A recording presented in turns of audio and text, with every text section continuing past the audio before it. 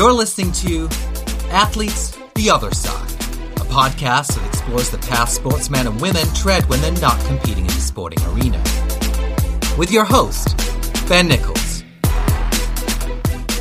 So welcome back to Athletes The Other Side, this new podcast that explores the unsung sides of athletes' lives, their many chapters away from the sporting field. And so here we are, episode 4. I'm Ben Nichols, formerly of the World Anti-Doping Agency, Commonwealth Games Federation, Dubai Tennis Championships and more. Today, in this fourth outing, I'm speaking to an athlete with an infectious zest for life, as humble in her approach to life as she is helpful to all those that she meets along the way. Listening in today, you'll leave charmed by the authenticity of this hometown hero who, in her own words, just wants to look at the outside world and try to help. She's an American middle distance runner who specialises in the 3,000 metre steeplechase. In 2017, a year after winning bronze at the Olympic Games in Rio, she became world champion, winning the steeplechase in London with a time of 9.02.58. And in doing so, she became the first ever American woman to win a gold medal in the World Championship steeplechase. She's also an 8-time national US champion, 3-time NCAA champion, and 6-time All-American. This small-town girl is far from small on ambition, however, as at the mere age of 29, not only has she been top of the track, but she's starting to make waves off it too. She's founder of the Elk Run, a 5k run surging in popularity that raises money to provide financial and emotional support to people with cancer. This individual has something of the entrepreneur about her, as she manages her own online shop, selling home exercise equipment, and as an avid cook, she provides fellow athletes and fans her own favourite home-cooked recipes online.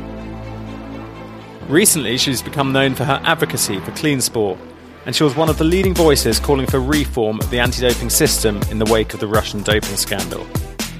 This summer, the growing passion for athlete advocacy led her to jointly form a track and field athlete rights movement alongside Olympic champion triple jumper Christian Taylor.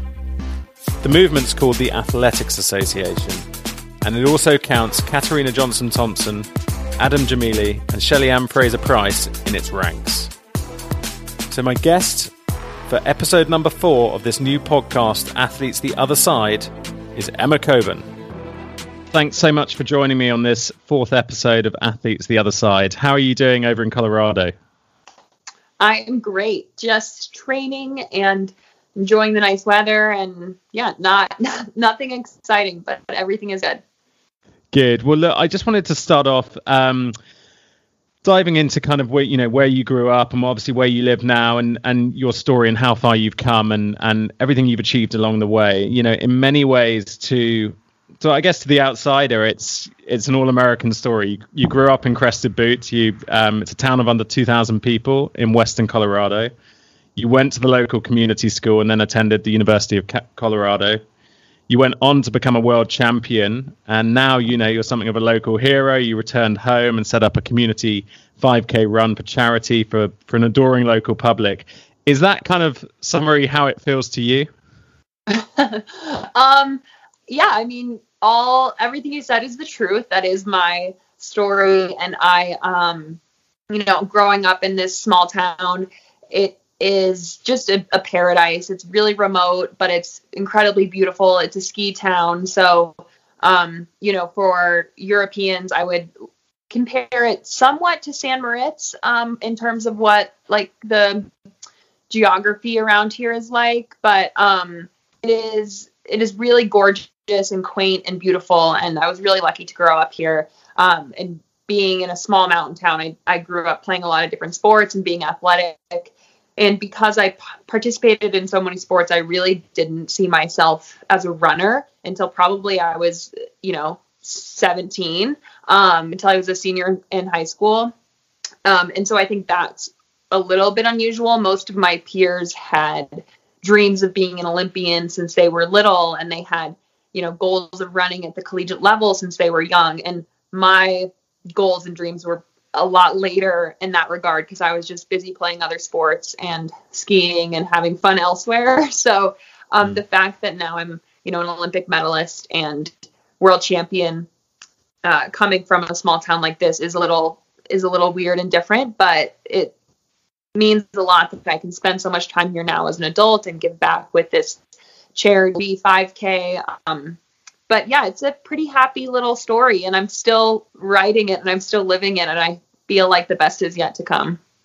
Yeah, absolutely. And you say, you know, as you say, you're still writing it. I mean, is it kind of that type of story where you think, you know, that you obviously grew up with people there that are, you know, still there in the town today, and they've seen you rise and go through so many achievements already in your life. They must be so pleased for you. It must mean a huge amount to a small population like that to see someone really become a superstar in their own right. Well, we actually have a few winter sport Olympians from Crested Butte. And so me being athletically, you know, successful isn't that unusual. But it certainly feels special to have, you know, my teachers and my coaches from when I was a kid still, know and interact with. You know, today I was in line getting a coffee, and the writer from the local paper that has been writing stories on the team sports I played since I was 12 was there, and we got to chat. So there is just a sense of community being from a small town. And everyone here is pretty athletic and interested in outdoor activities. So I think they can respect what my job is and respect the hard work that, you know, competing at the highest level takes. But they still just all know me as Emma. And I don't think they think I'm anything that special, but I think they're proud. But yeah, to them, I'm just Emma.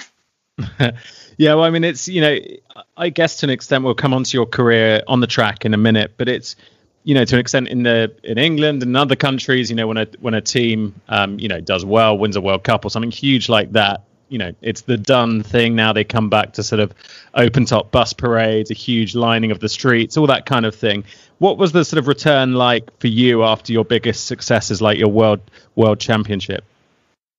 Well, the local movie theater, I think in the 2016 Olympics, played my race in the theater, and you could come and watch it at, you know, 11 a.m. or whatever it was. You could come and watch the race live.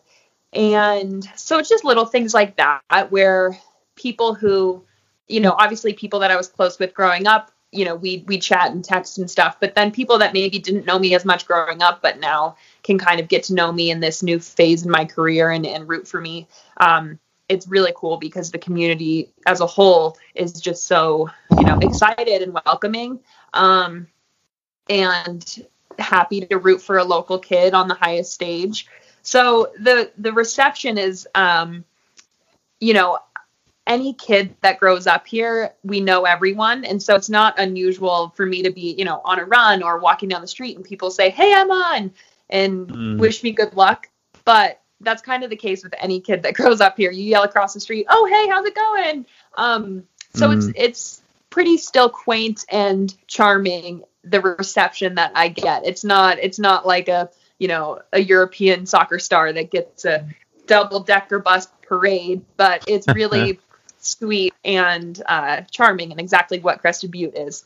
Yeah, fantastic. Well, look, I mean, one of the things you said was, you know, you want to look at the world outside yourself and help others. What drives that kind of philosophy within you? Is it, you know, now that you've achieved so much already, is it you want to give back, or is that kind of sense of giving back always been there?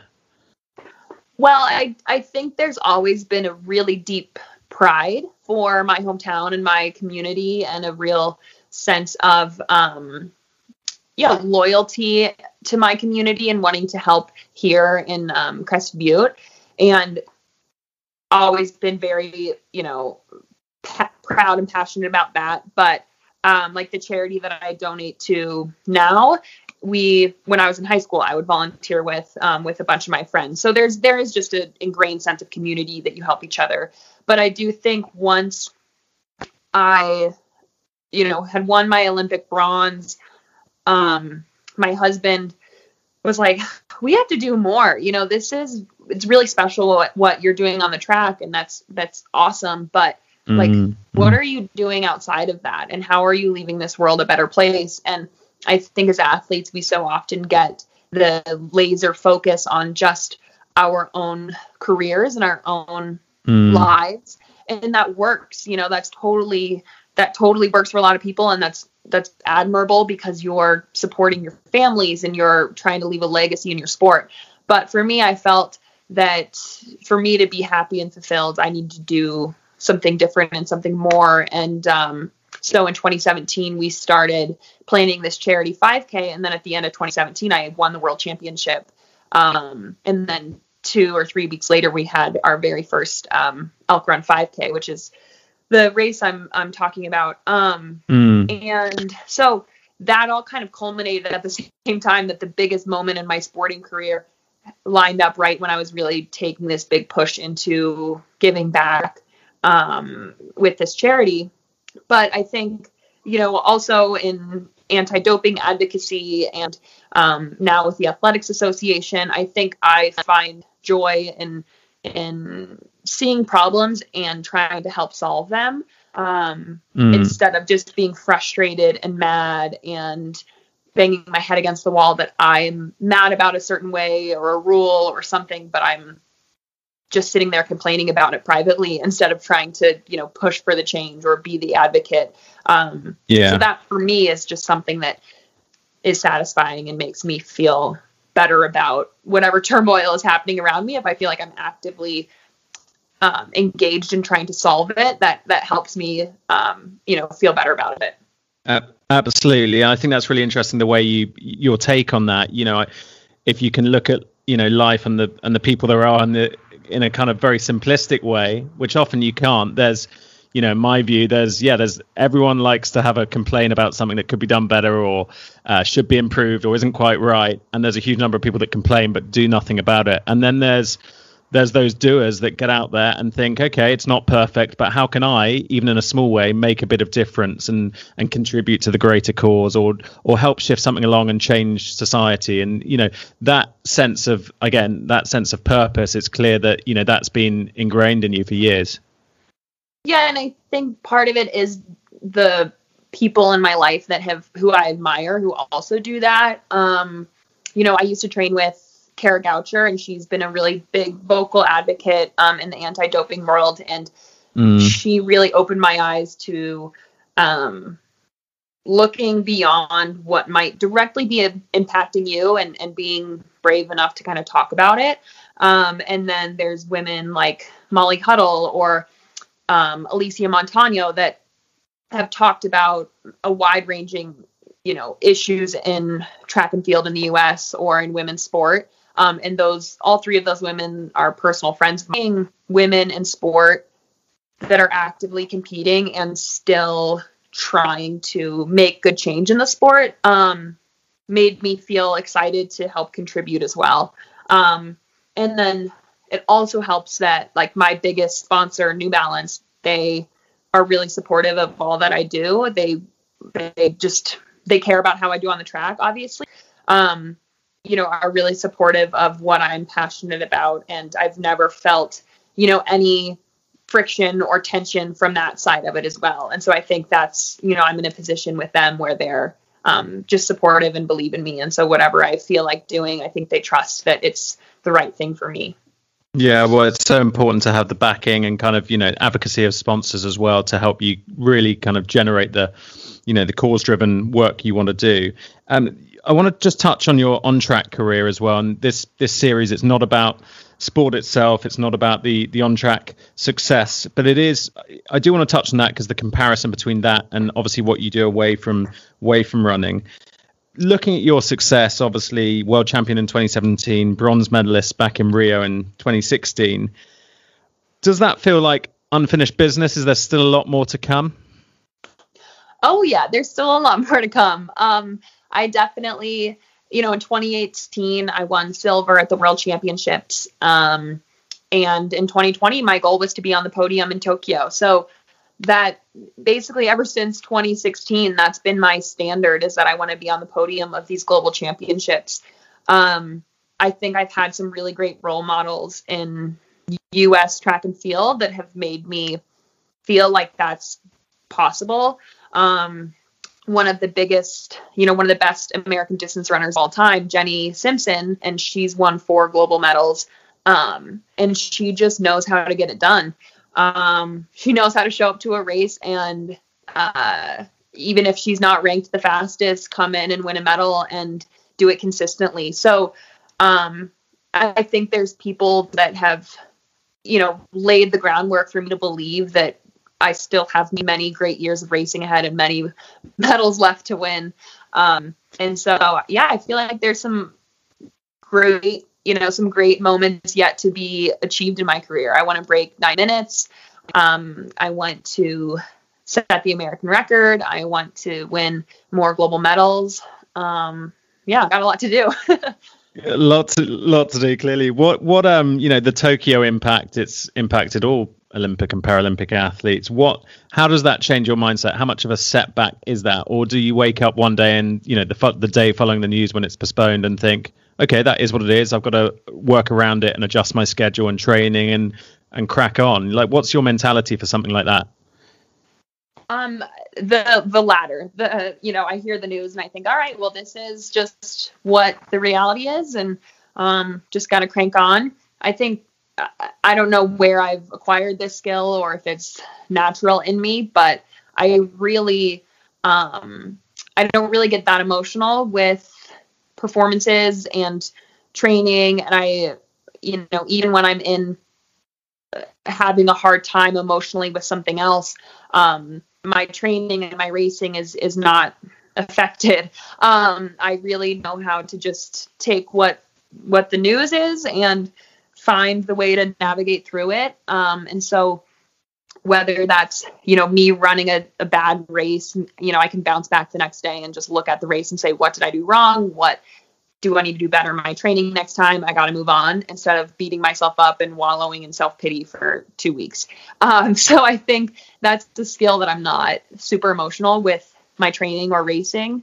And so when the Olympics were postponed, I think also being part of Athletics Association, where we are able to talk globally with athletes and say, this is the only decision. This is the only decision that makes sense, not only for safety of competing at the games, but the logistics and safety of training currently was so impacted globally that it just, there wasn't anything to talk about. It had to be postponed. And so, my husband is my coach, and we look at it logically and say, okay, what can we get out of this year? What things can we try different in training and make the most of this longer timeline? Things were we maybe a little too nervous to try in previous years that we can try this year because it's low risk? Or what are events that I haven't run that I want to try this year? This year I got to run an 800, which I hadn't done since, 2010 in college. So we found the good in it. And while, it would have been fabulous to be standing on the podium in Tokyo, the dream is just deferred a little bit to next year. And the work, we put in really good work this year, and it wasn't emotionally draining for me. Yeah, it's a really pragmatic way of looking at it. When do you think you wanted to become a runner? Did you know really early on in life that that's what you wanted to do? What age was it? I hated running. I only ran like so many of us. Right. So I only ran. I started in 6th grade, so I was 11 or 12. And I only signed up for track because my older siblings had signed up for track. And I just was my whole life following everything they did, trying to tag along to get to hang out with them. So I signed up for track, and my brother had signed up for the distance team. So my sister signed up for the distance team. So I did. And I was winning races right away, but I'm from such a small town that we're competing against other small towns, racing on dirt tracks. It just wasn't a big deal at all in the area in Colorado that I'm from. And so I loved playing. I played hockey. I loved skiing. I loved snowboarding. I played basketball. I played volleyball. And so I loved all those other sports, and running is just really hard, as everyone knows. And it's also, it's such an individual sport that as I got older and continued to win races, the pressure and the stress of, having the eyes on me on the starting line and the pressure to win really was something I hated. And I would cry sometimes before races. I I really disliked that aspect of it. And then when I was 16, I met my husband, and he was really into running, and he had a really great mindset with running, that it was all opportunity, and it was a way to challenge yourself and see how good you could be. And it was a way to go to college. And he just had such this glass half full instead of this glass half empty mentality. Yeah. And I had a crush on him. So I was like, all right, well, if he thinks that's cool, I do too. And I had a coach at the time that really kind of opened my eyes to the possibilities of running at a bigger level, and that it's all good and not scary. And so then I ended up getting a scholarship to run at the University of Colorado. But I went in there thinking I told my dad, I was like, I might only go one semester. He was like, that's okay, just make it one semester. And then my coaches there were great and were really, patient with me being kind of a low mileage runner. They helped me grow into being a higher mileage athlete. And I loved the team, and I started really loving running and training. And so I got over it, in a couple of years, but it took me meeting my husband and having a crush on this guy that thought running was cool to finally get over the hump. I think that's amazing, actually, like how late you got into running. You compare it to some sports. Tennis was my sport growing up, and I was playing from whatever age I could. I think it was 3 or 4. It was ridiculously young. And, there's a lot of people in tennis and individual sports like that who start really young, as soon as they can pick up a racket or whatever it is. And they burn out by their teens or whatever, because they probably started too young. It's gone too serious too early. But actually, the message, that you're sending there is actually for your sport and for other sports. People can start a lot later and still develop and be in their prime in their 20s, when so many athletes are really at the top of their game. And I think that's something that's lost in a lot of people, thinking they've got to really make that decision early on in life. Yeah. And I think part of it is, again, being from a small town, our school let us participate in all the sports because they just needed bodies to fill up the teams. So I do think, at least in the States, if you're at a bigger school, the sports programs make you kind of pick one sport, and you do club soccer, and you're in soccer year round, and it's full on, even if you don't necessarily want to. So I think I just happened to luck into a really into a place that let me try a bunch of different things. But yeah, I really didn't start, when I was 16, 17, I would run 15 miles a week, only in the fall and in the spring. I didn't run in the winter because I was playing basketball, and I didn't run in the summer because I was at basketball camps and volleyball camps. So then I got to college and started running maybe 40-mile weeks. And then, 6 months later was up to 50-mile weeks, and 6 months later up to 60. So I really was a late bloomer compared to a lot of my peers on my college team. But yeah, it definitely made me, I think I still have like so many great years ahead of me. I don't think I've ever been overtrained. I think it worked out for me, but I think there's also been some great runners that were excellent when they were 10 and are still excellent now. So I don't think there's, one correct way to do it, but it worked out for me. Yeah, there's no textbook way. It's kind of, individual circumstance and different journeys along the way can be success. One of the things, I've really noticed, if you've got huge ambitions away from running. You mentioned it earlier. Tell us a little bit about the 5K run you set up in your hometown, the Elk 5K run, and it seems to be really gathering pace. How did that all come about? In 2017, in like May of 2017, Joe, my husband, was talking about we should do something more. We have to dream a little bit bigger. And so we connected with the local cancer support charity called Living Journeys. And it's a group that my mom was on the board on for 10 years. It was started by one of my close family friends, and I would volunteer with them in high school.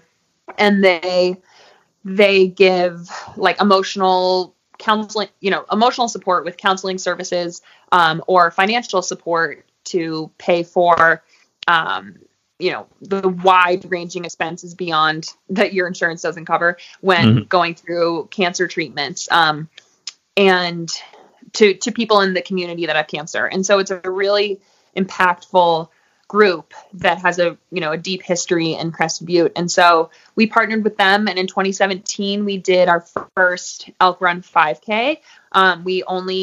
We had 500 racers. We capped it at 500, but we had 500 racers. And then the following year we had 1,000 racers. And again, the town only has 2,000 or 3,000, so it's 1,000 people feels like a lot. But then in 2019, I was away racing the World Championship, so we went virtual. And then this year, we were going to do an in-person race, but had to go virtual. Our first 3 years, we raised $90,000 for them. And this year, we're hoping to donate another $50,000 to them. But yeah, it's a good way to give back, obviously, to this charity. But then the in-person race, we also offer good prize money to the elite runners that want to come and race. And it provides, another reason for tourists to come to Crested Butte and spend money there. So it's a good way to support the town, support the elite running community, and then to support the charity. But yeah, it's just me and my husband. So it's I think sometimes people slap their name on something and that's awesome because they're giving it their, promotion. But I don't think people necessarily realize that like we're the ones, stuffing the race bags and doing the shipping and doing all of that. But it's a labor of love, but it's really fun to see so many people get to participate. This year we have 2,500 participants. Wow. And very excited for an in-person race next year. Absolutely, yeah, and the year's delay, I think people will be all the more hungry for this, and I think all the more meaningful that you and your husband are really involved in it in a kind of operational way and hands-on way. Absolutely. Another thing you've started up is a shop online selling exercise equipment, and tell us about, again, what was the inspiration for that? What's the end goal? Where's that leading?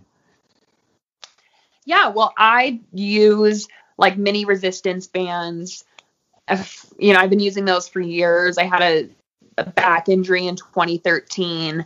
And so since then, part of my rehab was, strengthening your glutes, and you use these mini like rubber resistance bands.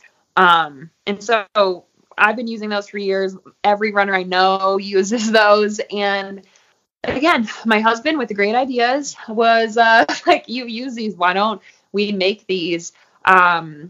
And so we make small resistance bands. We make big resistance bands, which are great for like more, like a full body, big workout.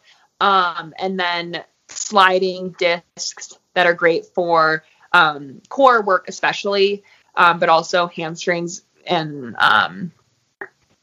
glutes on that. And then, a roller for your feet and your back.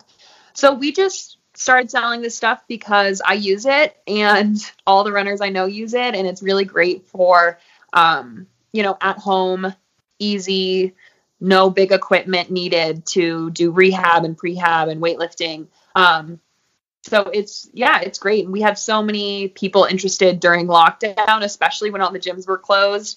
And my Instagram has a ton of videos of me using them, and my website has a bunch, but yeah, it's a nice little side business that I'm happy to, share with people what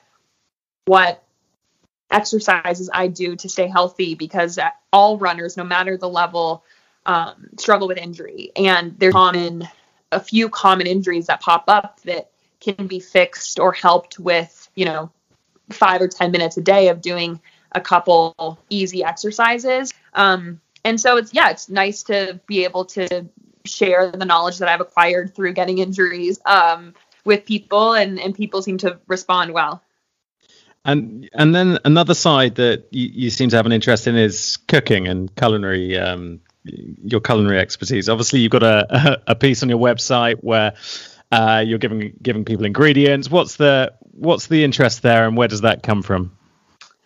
I've been cooking on my own really since I got to college, but I grew up, my mom is a really great cook, and I've always loved baking with her too. And so, just over the years, really got more and more interested in cooking. I think as a professional athlete, one, we know food is such important fuel for us.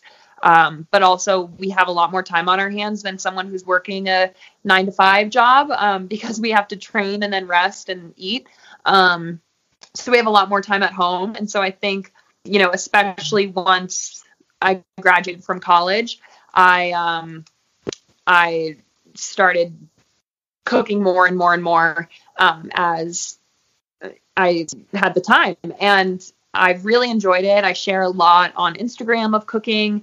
I think some people get misinformation about being a professional athlete and fueling. I think there's a lot of young female runners that underfuel and are chronically injured because of it. I think it's good to see that I eat, sugar and fat and a lot of protein and a lot of carbs and a lot of vegetables. I eat it all. But it's mostly, it's mostly healthy food.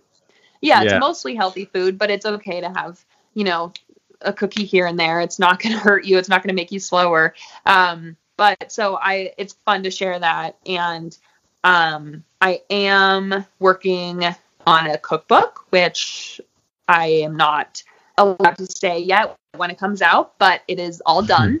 And that'll be talked about whenever I'm allowed to, and I'll be sure to share it on my Instagram. But I wrote a cookbook, and that was, really fun and really a lot of labor, but very fulfilling to see the recipes that I made up, get put in a book. So that'll be coming out sometime, and I'll be sure to share it on my Instagram. Fantastic. Was that a lockdown hobby doing that, or was that longer in the works? Yeah, it worked out. It worked out that a lot of the work was done during lockdown, but then that actually kind of made it harder because the grocery stores, it didn't feel great always going to the grocery store, and then often they were sold out of, a lot of the ingredients I needed or weren't fully stocked and stuff. So I had more time, but it was my ingredient availability was sometimes, hindered. But that was a lot of it during lockdown. Fantastic. Well, look, one of the areas I want to chat about is athlete advocacy and rights. It seems to be a growing topic that we're hearing so much about in Olympic, Paralympic, professional sport. We met, of all places, at the White House back in 2018 at what was billed, I think, as an emergency anti-doping summit. And that was an amazing experience, obviously. Have you always been someone that defines your life by throwing yourself at different experiences? Yeah, I think I'm basically a creature of habit, that I like to, I like to train and rest and eat and cook and train again. And when the time allows, for me to kind of take my head up from that uber focused life of training, I really do enjoy participating in these larger conversations. It's such an honor to get to go to the White House and have these discussions with representatives from so many different countries. I've worked a lot alongside USADA, and am now, trying to advocate for different changes in anti-doping, both through Athletics Association and individually. So I think, again, what I mentioned earlier is I think it's easy to keep your head down and train. And it's also easy to keep your head down and train and just speak up if you're personally affected by something. But I think it is important to me to try and participate in these larger conversations, even if it isn't directly affecting me or my career. It might affect the career of my peers or the people 10 years from now who are competing. So I really enjoy it. If I didn't, I wouldn't be involved with so many things outside of track in this arena. But it can be challenging at times, as you know, and it can be, it does take a lot of time away. Like, it just takes a lot of time, emails and calls, and usually travel, and trying to find like-minded people who you can ally with. But then also having really meaningful and productive conversations with people that don't agree. It's all valuable to me. And I'm happy that I get to dip my toes in this a little bit, both with, again, the Athletics Association that Christian Taylor started last year, some of the stuff I do on my own.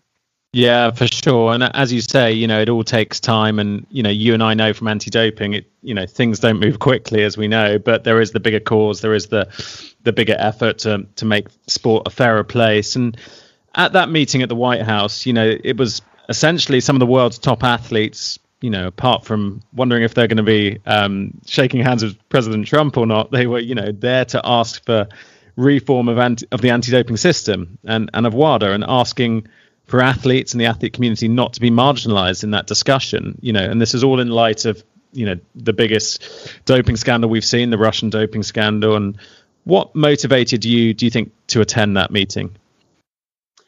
Well, Travis Tygart at USADA had reached out about it, and I have always, admired the work Travis has done. As I said earlier, one of my closest friends, Kara Goucher, she's always been a really big advocate in anti-doping, and she has worked with Travis and trusted him so much. And so when Travis reached out, it was, an easy decision. The only conflict is it was like 2 days before the Elk Run 5K. So I quickly turn off my anti-doping advocacy, mind, and go into race director mind. But that trip was important because it was coming off of WADA changing their mind on Russia. And we all felt and still feel that, this was the biggest anti-doping crisis and case in decades. And, people were caught red-handed in a countrywide systematic doping scandal, and WADA, who is supposed to protect clean sport, really just changed their mind on what punishments Russia should have to face, and essentially said, like, never mind, it's okay, we'll let you back into international sport. We all just, you included, we're like, no, that's not okay. That's not what your job as WADA is. You're supposed to protect clean sport. You're supposed to protect athletes. And it was a real look behind the curtain that, oh, wow, this is just a lot of what appears to be conflicts of interest, sport minister interest, protection of the money making in sport, and without really thinking of athletes. And so I actually, World Athletics, that was IAAF at the time in 2016, they actually had a really firm line, and they didn't let Russia compete as a nation in track Olympics, or on the track in the Olympics. And so I actually felt, or in the Diamond League meeting since, so I actually felt my federation had protected, track athletes, and they saw like, no, this isn't okay. But it's frustrating that WADA, the people that are actually supposed to be saying it's not okay, just thought it was fine. That White House meeting was important, I think. Yeah, absolutely. I think, it's interesting you mentioned the IAAF and their kind of stance on the Russia issue around Rio. They were very strong, as were the International Paralympic Committee. The International Olympic Committee were not strong. They were kind of defying, athlete and public opinion, a little bit of a head in the sand approach, really, most people view it as. And it's a shame, I had my first guest on this podcast series was Becky Scott, who I'm sure you'll know well, and has been a leading figure, leading light for athletes and for sports fans, and kind of trying to bring anti-doping authorities along that path. And,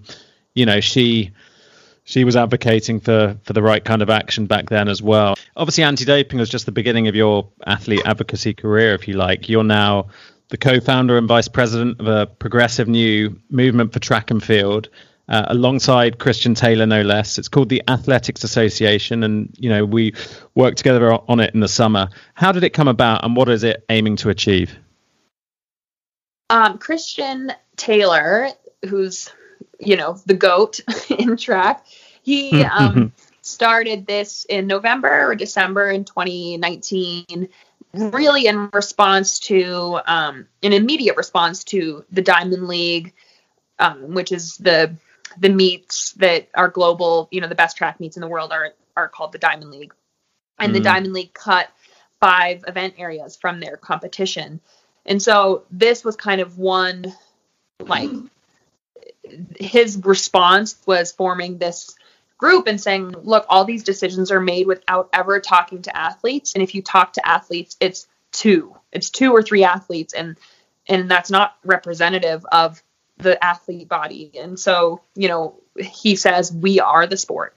The athletes are the sport of track and field. And so quit with the BS and start, asking us what we want and asking us asking our opinion. And so Christian started this and pretty quickly was able to get a lot of athletes, aligned and allied with him. And I think there's endurance that is needed when working on something like this. And, luckily, Christian had reached out to me and I had the endurance to kind of carry through with him, through the winter. And it was really just he and I working on it, trying to build out a good board and really working on the issues that we cared about. And we were able to get, a great board of the best athletes in track and field, different countries, different event areas. And the real goal is to just be the advocates of what athletes globally are wanting, and to be able to communicate that, and to be able to, get feedback from athletes, share that feedback to World Athletics or to the IOC, and just make sure athletes' wishes are communicated and be the advocates for the athlete body. Because right now, often it feels like decisions are made when only a few athletes are asked, on athlete commissions. And those athletes are great and they spend a lot of time and effort advocating for what they think is right. But what one individual thinks is right might not be the same thing that 200 other athletes think are right. So we just want to be able to communicate, what the athlete body wants and needs, and remind the decision makers that the athletes are the sport. We are the sport. So you should care about how your decisions are impacting us, and have a little bit more transparency on how the decisions are made, and don't make these sweeping changes to our sport that affect thousands of athletes without really considering our wishes. Yeah, absolutely. Well, look, we are the sport is a catchy slogan, but it's not just the slogan, it's the truth. And it's something that's been forgotten too much, isn't it, in recent years? And I think you're really onto something, you and Christian, that, it's part of a broader trend of, it's been great to see athlete commissions, semi-attached to the governing body. It's been great to see them form. That didn't used to exist at all. But as we know, there is a conflict there, because who's going to kind of rattle the cage when they're only arm's length from the parent organization? And you really need those independent voices. And, I think what you guys are doing, you're speaking the right language, for athletes. You're saying it as it is. You're outspoken. You're not constrained by politics, bureaucracy, red tape, so much that we see in the kind of governing bodies world. And I'm sure you guys are, that's your approach, and that's how you're going to do things differently. Yeah, I think it's important to have kind of both. I mean, I think it's important to have athletes that are on the inside, on these athlete commissions that, are consulted on private confidential matters and get voting rights on these boards. But then I also think it's good to have an independent group that's, as you said, not afraid to ruffle any feathers, not afraid to speak out. We're not concerned about being perfectly aligned with what the governing body is saying. And so it's good to have both. And I think the people that are on athlete commissions in NGBs or at World Athletics or at, IOC level, I think are important and valuable, and they are spending a lot of their time working on this. And at World Athletics, most of, their active athletes participating in sports still sacrifice they're making to get to participate at that level. But it's great to have both. Someone has to be the squeaky wheel that's communicating what athletes globally are wanting. And I'm happy that that's us. And we've been able to have productive conversations with the Athlete Commission. And, we don't always agree. We often disagree, but it's good to be able to collaborate and have, two different sides of it. Yeah, so it's healthy disagreement. It's like you say, it's good to have people inside the tent that know what's going on there. It's good to have people externally as well, and hopefully together you can kind of gain consensus on the important issues that matter to the sport. Looking ahead, what's next for Emma Coburn then? Well, as I said, I really would like to qualify for the Tokyo Olympics and be on the podium there. But in the meantime, I'm just training. We have beyond the Elk Run and the Emma Band and the anti-doping advocacy and the Athletics Association and the cookbook. My real job is to train, and that takes up, most of my time and is, the thing I love the most. So between now and next summer, I'll be just training really hard. I'll probably do a few races in the indoor track season in February. I'll probably, I hope to get to do some steeplechases before the Olympic trials. And yeah, just be working really hard. That's my main gig. I do all this other stuff, but 90 or 95% of my life is training and resting and recovering and making sure I'm the best athlete I can be. So that's priority number one. And I'm going to be training pretty hard between now and Tokyo. No doubt. Amazing stuff. Well, Emma, thanks so much for joining me for this fourth episode of Athletes the Other Side. It's clear, and you have to excuse the phrase here, but it's clear you're running at pace with your career, both on the track and off it. But before we finish, there is one more thing we'd like from you, which is our 6 quickfire, short and snappy questions for our section called The Other Side. That's coming up next.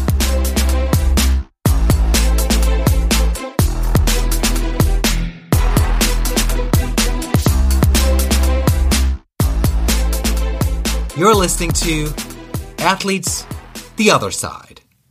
So welcome back, and here is our Other Side section. 6 quickfire questions. First up, your favourite sporting moment of all time? I have a really hard time either Olympic bronze Rio, or the World Championships 2017, and I think it's the World Championships 2017. Okay, good stuff. When I won. What's your favorite? Yeah, sorry, go on. Oh, I was saying when I won, just to clarify. Yeah. Yeah, of course. That's a pretty good one. What's your favorite other side moment or your non-sporting moment?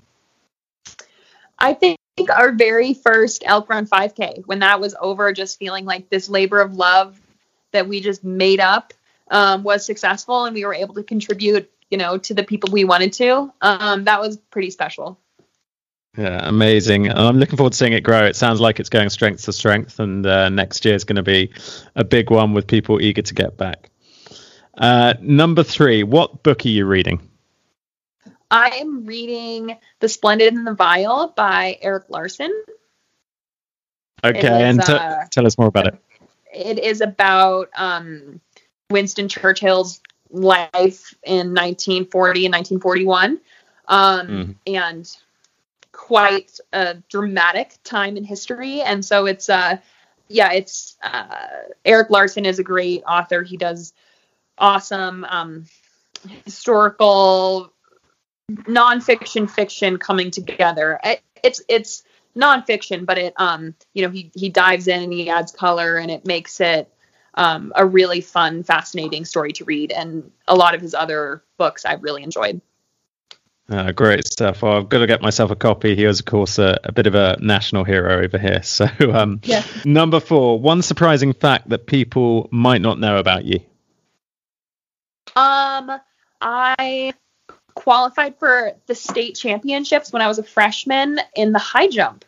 I jumped 5'1", which is not very high, but that's a fun fact about me that, my high jump career ended when it was 1 year when I was 14, and my bus driver was my coach, and I qualified for state.